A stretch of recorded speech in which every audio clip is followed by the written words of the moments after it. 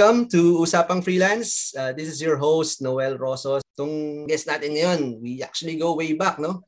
And when I say way back, I think 80s pa. Malamang, iba sa inyo, hindi pa pinapanganak eh. So, magkaklase kasi kami nung, I think, grade 2, if I'm not mistaken. Tapos, lipat ako ng school.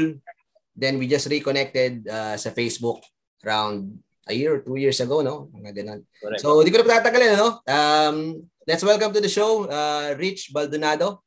Welcome, bro. Hi. Thank you, bro, for inviting me na Usapang Freelance.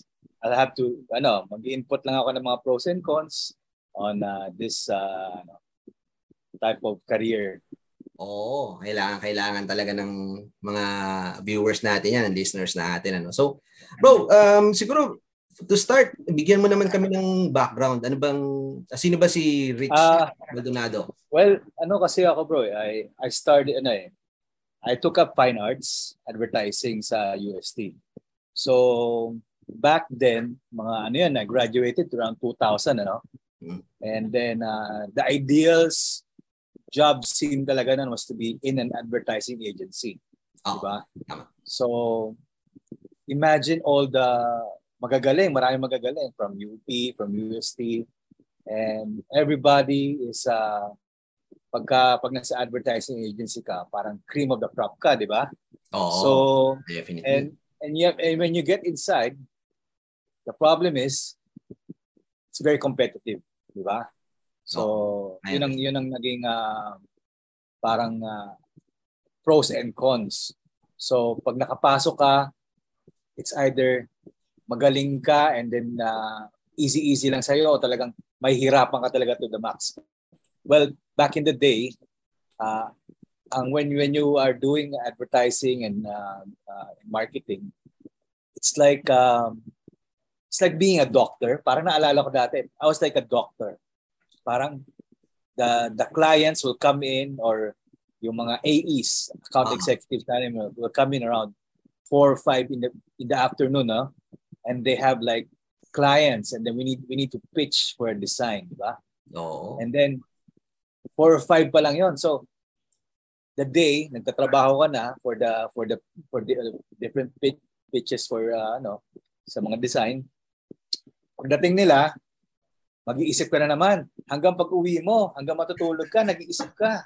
Grabe. So and the bad thing about it is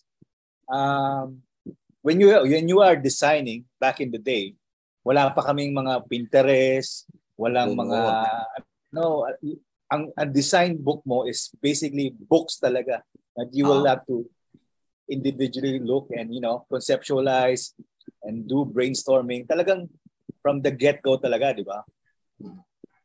Yun ang mahirap doon. So, ngayon madali na lang. Kasi meron ka ng mga marami ka naman pagkukuhanan ng mga inputs ng mga design. And it's all ngayon no? Yeah, it's all recitable, no? So may design na to, you just get this design, you make it your own, ayusin mo lang. Ganun na ngayon, 'di ba? Madali na lang. But back in the day, you have to we really have to think how it goes, how it flows. Tapos patayan sa trabaho 'yon, bro. Like 1 a.m., 2 a.m. nasa office ka pa, nag-work ka pa, uwi ka, 3 a.m. na. And sad to say, if you're in that kind of nature, it's either hiwalay ka kung may asawa ka, hiwalay ka sa asawa mo. Dahil they don't understand, di ba? They don't understand that nature. Yeah. Pero ngayon, iba na ngayon. That was back in the day. So, alam na UST ka pala, bro, Hindi mo tayo nakita doon, Ay, ka ba? Anong sa UST ka ba? BS Math ako Comsci, sa College of Science. Dito ako sa Kappa side. Kasi yung when we were nakita tayo, bata pa tayo. Richie ka ba nun, pre? Richie Baldonado ka ba nun? Hindi pa tayo ganun. Siguro nakikita tayo but we're not familiar sa appearance natin at that time. Ang kafa nun, pre. Kung di ako nagkakamali, parang Shakey's yung nyo nun, di ba? Yung uniform nyo Yun yata. Sa babae. Di ba? Sa lalaki parang Marisha naman. Black and white. Pero bro, pamilyado ka na, di ba? Yeah. Tapos going back dun sa kaya naging pumasok ako sa freelance is because financially hindi enough yung sweldo mo in advertising. If you have a family, talaga hindi pasok yung salary. So overnight and all that. So I didn't go directly into freelance because we didn't have that luxury of online like we have now. Yung Upwork and all those companies na you can search for jobs, no? Yun. Pero at that time, pasulpot-sulpot lang mga I have a side job. Side job lang tawag ng dati, di ba? Oo. Yeah. Pero yun, eventually naging full-time freelance na ako kasi it's better. You have your own time. Hindi ka talaga gipit na gipit sa oras mo. You can manage your own time. Yun ang maganda sa freelance. So, kumbaga, ang naging motivation mo, bro, na mag-freelance talaga is stressful na trabaho, tapos mababa pa yung sweldo. Correct. Oo, so actually, ganyan din. Actually, pareho lang tayo no? Talagang stress level din talaga. Although, iba yung linya ko, pero naiintindihan ko yan, yung mga madaling araw hanggang patayan talaga. Ano ba? What are you doing now ba? Sa ano kayo, no? Sa ano ako, before doing freelance kasi, I work at a bank. Ang hawak ng mga network sa mga deployment kami, ganun, ng patches. So, walang oras Minsan, gigisingin ako ng 3:00 ng madaling araw.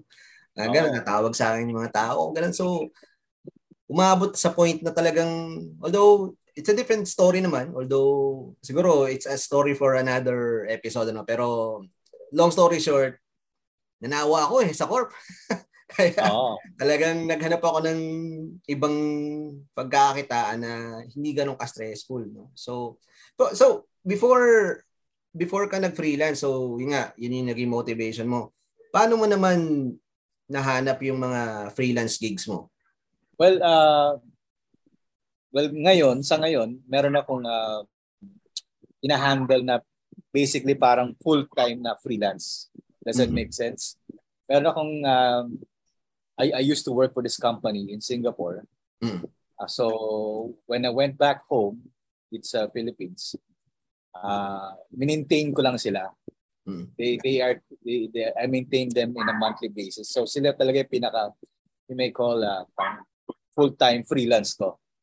So yan yung dream ng ng mga freelancer no. Syempre, iba yung para sa kaalaman lang ng mga listeners no. Kasi pag nagfi-freelance ka, merong part-time, meron din namang full-time. So, syempre, kung freelancer ka, ang pangarap mo talaga yung full-time, di ba? Para hindi ka na kuha ng ibang gigs.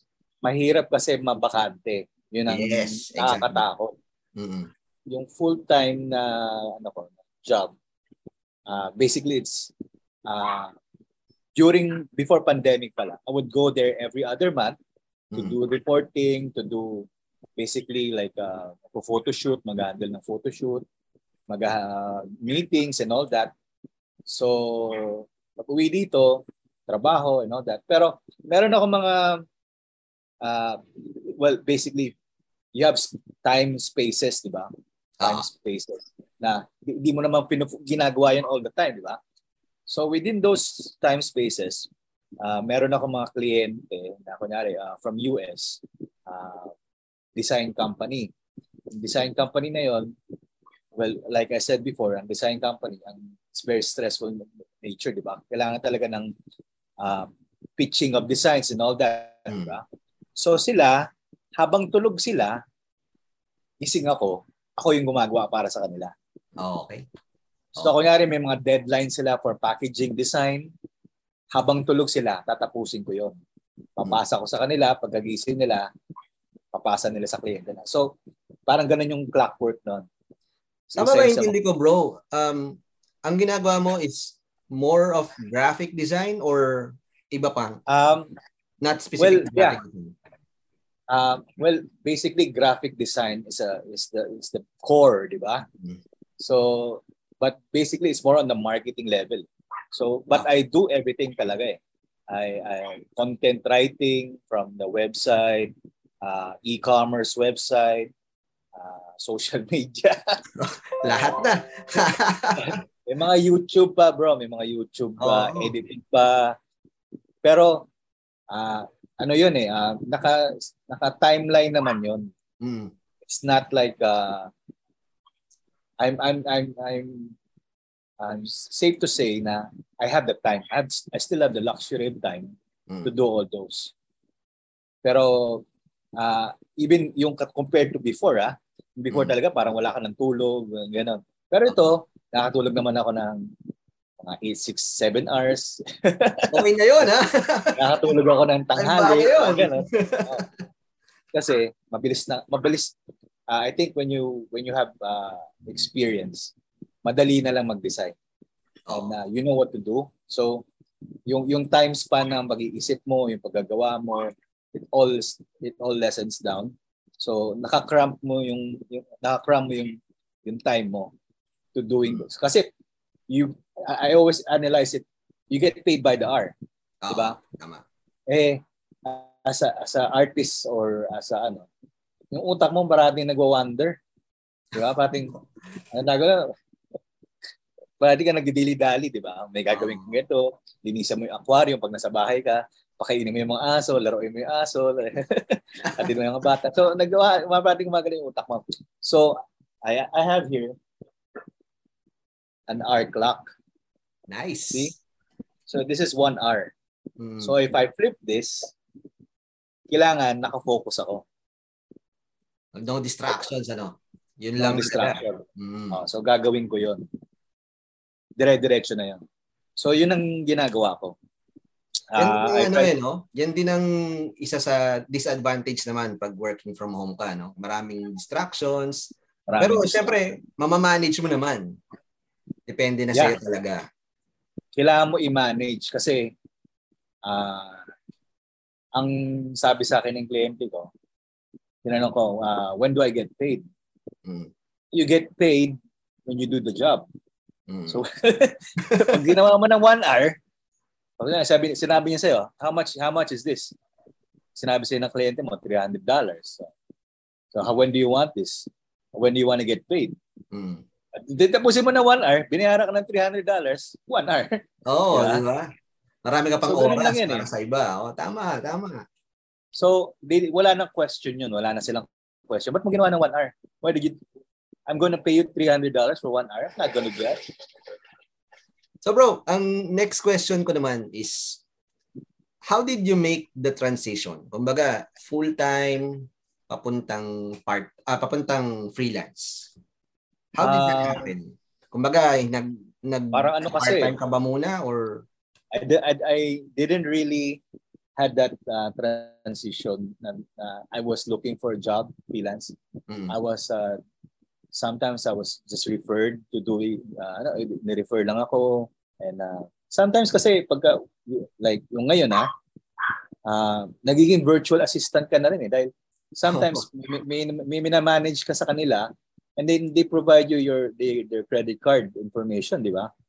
So when somebody does that, it's trust, di ba?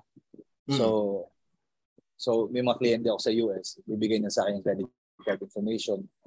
So, i-refer ka na lang nila. Sabi na, trustworthy to, ganyan. Maayos magtrabaho to. Mga ganon. So, nanganganak lang yung trabaho. Pero, ang mahalaga doon, hindi ka nababakante, no? Or was there a time na bakante? Dahil meron akong main job na freelance. So, hindi ako nababakante because of that. Pero, yung mga malilit na mga mga jobs part-time na yun, hindi rin ako nababakante doon. Tuloy-tuloy naman yun. Pero may mga tinatanggal ako.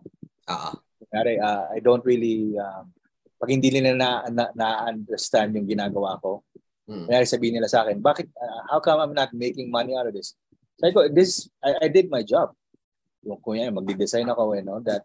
Pero it's your job to do the marketing. Marketing, diba? Well, kasi hand in hand yan eh. So pag hindi nila maintindihan yun, and pinipilit pa rin nila, I have to let them go. Hindi ko na kasi trabaho yun. My job is to make sure na maayos lang. Everything, pag clinic na ng website na to, pag bumili sila, siguraduhin mo lang yan mabibili nila. And aesthetically, maayos. Oo, alam mo, kaya ko rin natanong yan, ano, kasi marami rin nagtatanong sa akin yung paano mag-transition. Kasi ang lagi ko sinasabi, huwag ka muna mag-quit hanggat hindi ka nakakahanap ng freelance gigs or hanggat hindi ka kumbaga stable na flow ng gigs. Kasi mahirap yun, bibitawan mo yung full-time mo, re-resign ka ngayon, tapos bukas, hindi ganun kadali, di ba? So, correct. Oo, yun din lagi ko ini-stress sa mga nagtatanong sa akin. Yeah. Yung sa akin nga, sa totoo lang, naghahanap rin ako ng ng mga full-time job. Aside sa freelance, nag-ano rin ako, nagtatry. Ako makakuha ng mga full-time job because given the experience, I don't know, baka may makuha akong mas malaki-laki sweldo. And I'm not limiting myself into just designing.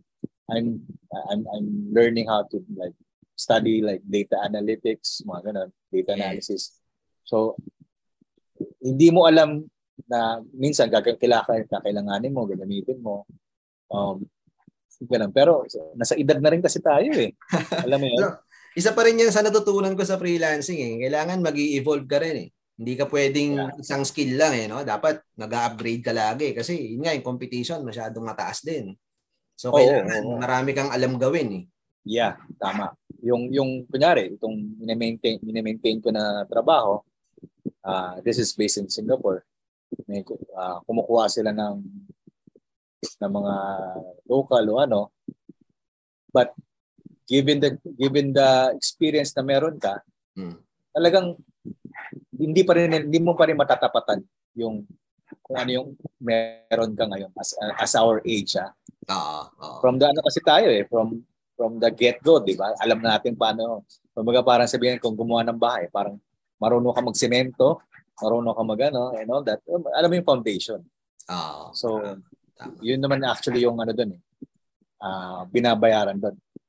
So bro, next question ko sa'yo, kasi may full-time ka in terms of yung mga maliliit na gigs, what was your first client like? And kung if you don't mind, magkano yung rate mo nun, kung naaalala mo pa?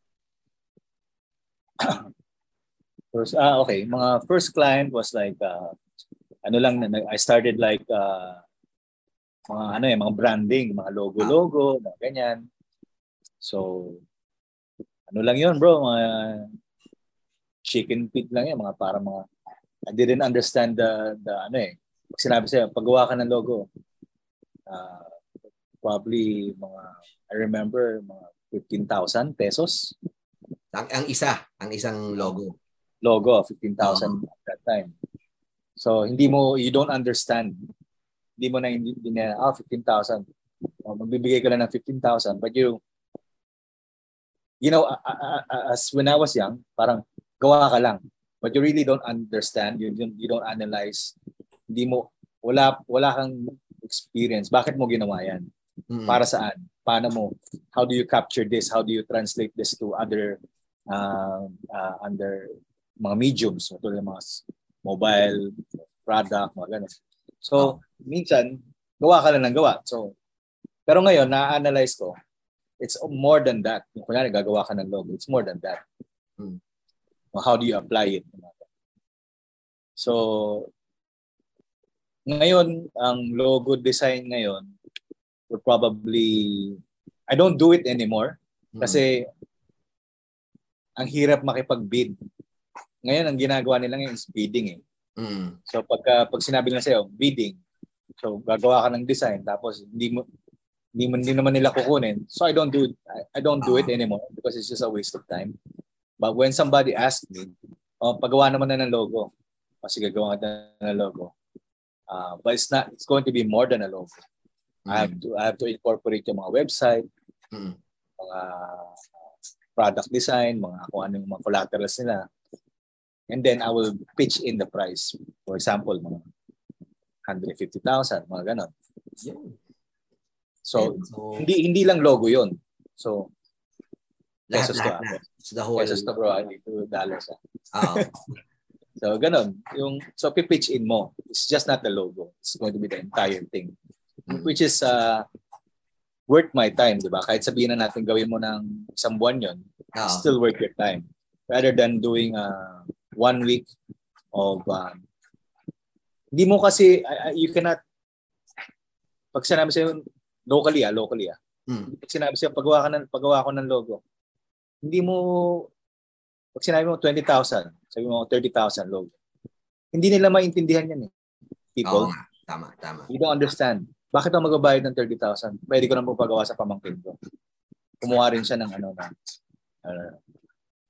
So, back in the day, mura lang ang freelance. Pamurahan ang basically. Like, I'm going back to your question. Pamurahan. Pag sinabi sa'yo, magkano to? Kunyari, paggawa ng website, magkano to? 30,000. Design. Design and programming na kasama. Mahal naman. So, makakamot ko sa ko, parang, mura nga nun di ba? Parang, so now, I don't do that anymore. I will just look for, magkano ba rate mo? So, I guess, answering to the question, ngayon, kung tinanong kayo nun, you have to just say, how much is the rate? And then, saka ka maghagil. See if it works for you or not. Saka ka maghagil, di ba? Ilang taon ka na ba nag-freelance, bro? Ano, bro? Ilang taon ka na ba nag-freelance?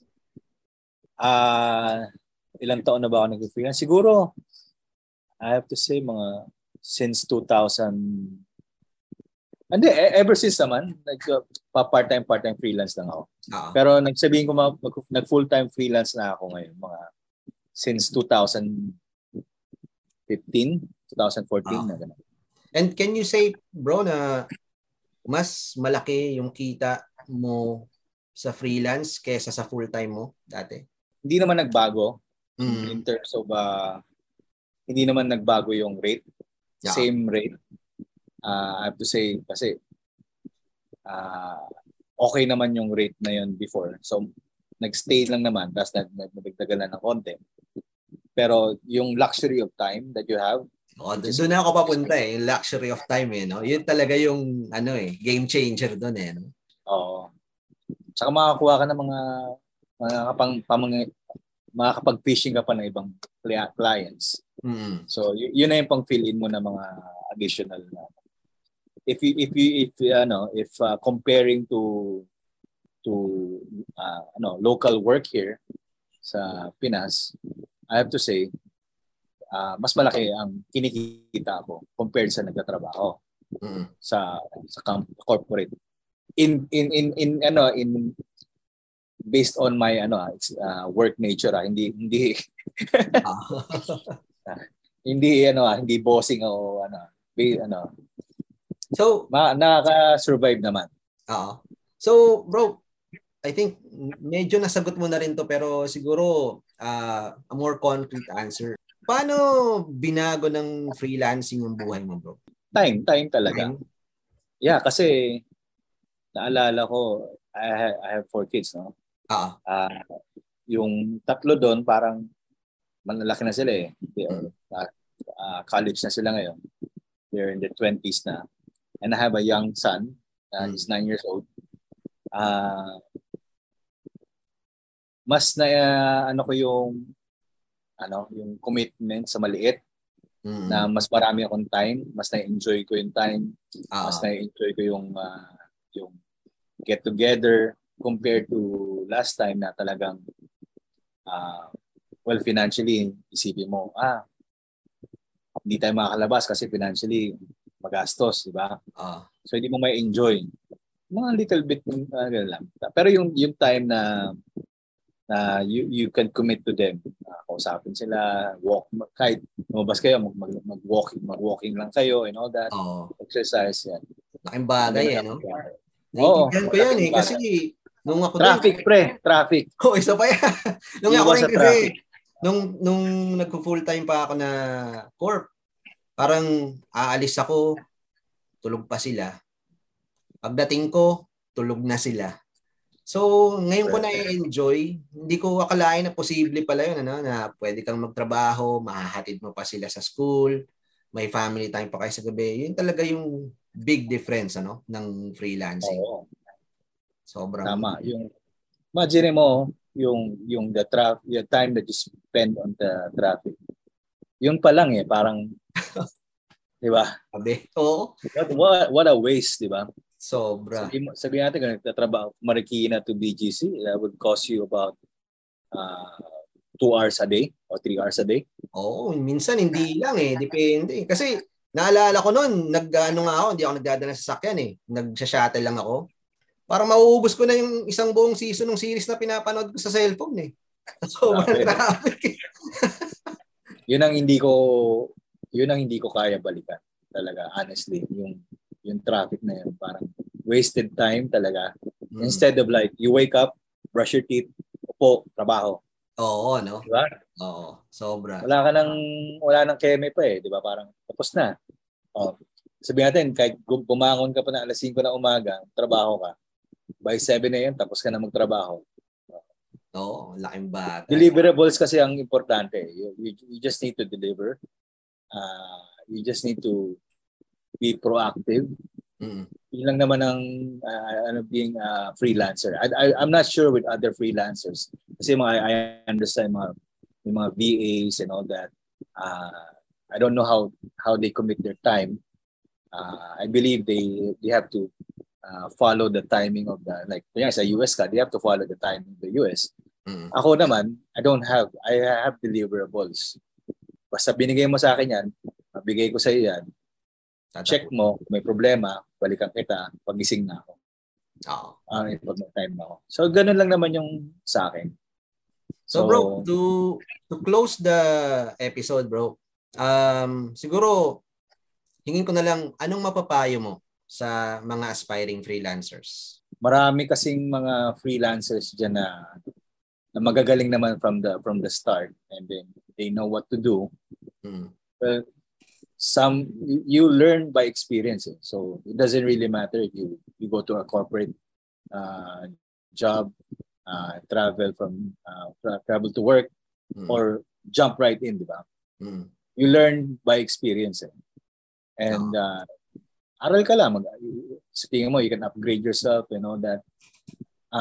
Sa Philippines, I have to say na mas importante ang mas okay mag-freelance kasi you have the luxury of time. And definitely yung dollar factor na you are earning, I don't think, lalo na tumataas ngayon. Oo nga Which is good and bad kasi yung peso ko mabilis rin mawala. Meron ba yung shoutout dito? Pero it's a good, tama yun it's a good thing, good for us, mataas yung rate, pero yun nga, mabilis rin. Mabilis rin maubos. Yeah.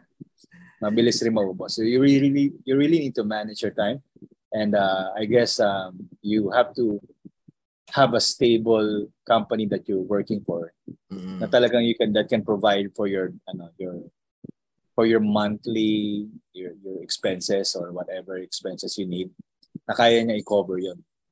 Tapos, I like what you said, yung about yung continuous learning. Kasi I think yan din yung isa sa points na kailangang maintindihan ng tao na hindi porke nandito ka na, titigil ka na, no? Kaya sabi nga natin kanina, you have to evolve. So, correct. Very important yun talaga. Hindi ka naman pwede maging graphic designer all the time, di ba? You have to manage also mga social media and all that. So far, hindi pa ako nagti-TikTok. Pero you see yourself doing it, pare. I'm proud to say I have not yet done it. So, okay. Hindi ka pa kinakain ng sistema? Hindi pa. Hindi pa ako sinasayaw. Pero, nakikita mo ba yung sarili mo pumunta ron? Well, if it's, if the client wants it, I will dance. Okay. So, thank you very much for coming to the show, Rich. By the way, before we end, do you have anything you want to promote, sa kanila pwedeng makontak? Do you have a YouTube channel or kasi baka may mga client din tayong nanonood. You can get in touch with me sa sa Instagram ko na lang siguro, yung Bojangle Blues. Okay. You can DM me there at BOJANGLE BLUES Bojangle Blues. Okay. Alright. Okay. Sige, isasama na lang natin yan sa show notes natin, bro.